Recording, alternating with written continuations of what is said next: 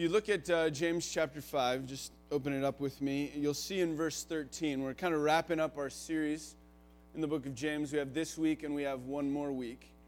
But right here at the very end of this book, the whole last section is on this subject of prayer and how God moves through prayer and what God wants to do in us and through us related to prayer. And it's interesting, he starts off, if you look in verse 13, and he says, if any of you is suffering, let him pray. Basically, this book, we said from the beginning, was written to the Jews that were dispersed among the nations. They're going through difficulties, trials, temptations. In fact, all of chapter 1 really focuses on that idea. And so he's saying, listen, if you're going through trials right now, if you're going through difficulties right now, well, the first thing you need to do is pray. And he's speaking to people who are in desperate need of prayer. Then he says, the next little phrase, is anyone cheerful? Is anyone joyful in the midst of trials, chapter 1? Or is any of you maybe not even experiencing trials right now? You're kind of in that stage of life where it seems like everything's great. And what James says is in that stage, pray. The point he's making right after the very beginning is in season and out of season, as it says in Ephesians, whether in good times or in bad, no matter what is happening in life, there should be within us, the followers of Jesus, a spirit of prayer. That's how he starts off this passage. And then here's how he ends the passage. We'll skip the middle and look at the end here for a second. He says at the end of verse 16, the prayer of a righteous person has great power as it is working. Elijah was a man with a nature like ours, and he prayed fervently that it might not rain, and for 3 years and 6 months it did not rain on the earth. Then he prayed again, and heaven gave rain, and the earth bore its fruit. He says that the prayer of a righteous person is powerful and effective. The prayer of the followers of Jesus are powerful and effective. And then he gives a little story. The story of a man named Elijah. And those of you familiar with the Old Testament know of Elijah. I mean, this man was a man that did some pretty incredible things. I mean, he was the man that went up to the king and the queen, the evil people who were ruling their land at the time, and he walked up to him and said, it's not going to rain here again until I pray and say that it will. And for 3.5 years, no rain. And then he said, okay, it's going to rain now. And it rained. That when he prayed, he asked God to work and move in his situation.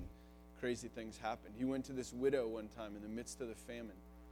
And he came up to her and he said, I need to eat, and I would love for you to bake bread and to provide for me. And she said, I only have enough flour and oil to make one, and my son and I were going to eat it, and then we were going to die. And he goes, well, why don't you make some for me first, and God will provide. And then she does, and you know the story. Flour never runs out. The oil never runs out. They have all that they need. They're continually supplied. During that same famine, he has ravens fly and bring him food while he's sitting in a ravine. The story goes on where he confronts the prophets of Baal. You heard this story probably with flannel graphs when you were little. And there's this rocks, and they're building up an altar, and all these guys are standing around praying to the prophets of Baal. They're praying, and they're cutting themselves, and they're asking for these false gods to move, and nothing happens. And Elijah comes, and he builds this altar, and he gets it all squared away, and then they just dump water after water after water on top of it. And then he prays, and from heaven, fire that consumes everything. And the story also goes on to talk about how when he prayed, amazing, amazing things happened. In fact, he never died. He was caught up to heaven. He was one of the only men never to have died. When Jesus was with his disciples on the Mount of Olives and Moses came down, Elijah was right there next to him. And this was a man that has a pretty successful resume, right? And the Bible says right here in James 5 that he was a man like us. a man with a nature like ours. I think the point James is making is, listen, it isn't because Elijah was Elijah, it was because Elijah tapped in to God. And because God is always God. And that if we tap into him, if we pray and we get on our knees and ask for him to move, then more times than not, something amazing happens. That he works in our hearts and our lives. He works physical ways, spiritual ways, emotional ways. So James starts off and says, whether good times or bad, pray. Wraps up and says, the prayer of the righteous avails much. And in between, he gives two examples of prayer. Look at them with me. The first one is this.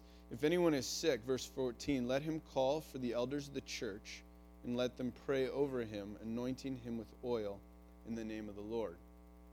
And the prayer of faith will save the one who is sick, and the Lord will raise him up. So the first example he gives is if you're in need of healing, physical healing, spiritual healing, emotional healing, if there's wounds in the past that need to be healed, if there's something physical that you're going through right now that needs to be healed, all of those kinds of things, James says, call for the elders, let them lay oil on you or anoint you with oil and pray over you.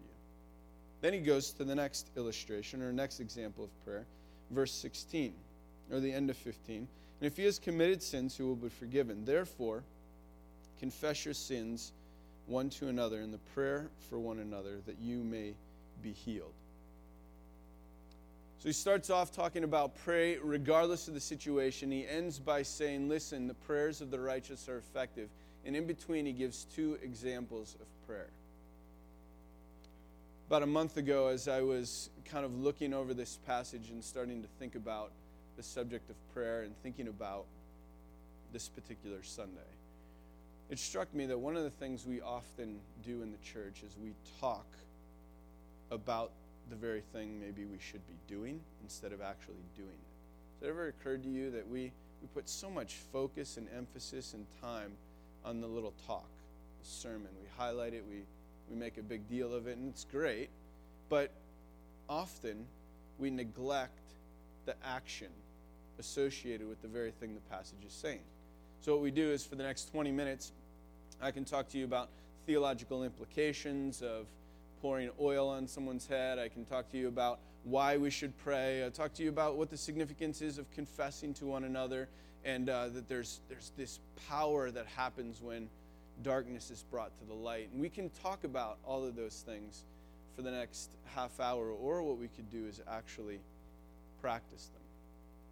And I felt like God was communicating to me that what we need to do as a church is actually practice this subject of prayer. So instead of us standing and talking about it and continuing to think on it, but for us instead to begin to act on it. So here's what we're going to do for the next 30 minutes. We together are going to kind of turn this place, as Jesus says in the Gospels, into a house of prayer. In fact, he tells all the people, listen, what should happen here is my house shall be called a house of prayer. And that we as a group, as a community, will enter into this prayer together. And so we're going to have a couple stations. Right here will be a station for communion. 30 minutes we'll have, so you don't have to come rush and get communion right now. At some point during this time, if you feel God leading you to come up and take communion, take communion. There'll be a couple here that'll be serving that communion to you and reminding you of the truth of the gospel. That it is Jesus' body and his blood as a sacrifice for our sins that gives us access to a relationship with God.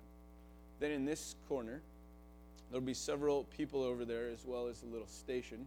The station is an opportunity for you to write a confession on a slip of paper, light it, and put it into the vase and watch it burn as a symbol of the fact that your very sins have been wiped away, that you've been wiped clean, that it's the gospel that washes your sin in the blood of Christ, and you're forgiven.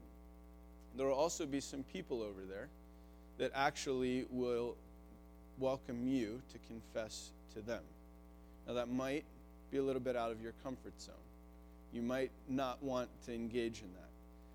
But one of the beauties of actually coming to someone and saying, let me share with you where I am not walking with Christ, is that a couple things happen. One, it brings it into the light, and you don't have to feel ashamed in that moment about sharing. But the second thing is, the person there will remind you of the truth of the gospel. That the gospel changes your life, and your acceptance isn't based on what you do, but it's based on who Jesus is. And so you'll be able to be reminded of that truth, of the good news, and then to pray together with that individual. And then in this corner, the elders are going to be up here, and they have oil. And so if you feel called to come to the elders and ask them to pray for you, and to pray for healing, whether it's physical, spiritual, emotional, they're going to come, they're going to anoint you with oil, they're going to pray over you and ask God to do amazing things in your life. Now, if you just want any of them to also pray over you, just to pray over you, just to pray with you, I mean, feel free to take advantage of that as well. My other hope is that the rest of this space will be a space for you to pray by yourself or to pray with others. Grab a couple people around you and call out to Christ, to God, together, lifting up praises to Him, lifting up requests to Him, asking Him to move on our behalf. And one of the things that we want to especially ask God to move in this morning, those of you that have been aware of this, there's a couple in our church, Eric and Krista Dordal. And Eric and Krista just recently went in for an ultrasound. And when they went in, the doctors found out that there was a problem and it needed to be fixed immediately. And so they had an emergency C-section. And their little daughter, Ella, is currently at Deaconess, and doctors are attending to her. She's a beautiful little girl. And there'll be pictures here kind of scrolling in the background as I talk. But she is in desperate need of a miracle. Her heart is not functioning. It's not functioning to the capacity it needs for her to be able to live. And so she is in a bad spot as it relates to that. And, I mean, doctors are doing everything they can.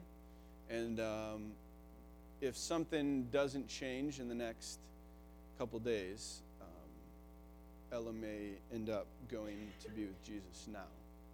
But we'd like her to be around here a lot longer. And so one of the things we want to do is also ask God to move in this situation and to perform a miracle.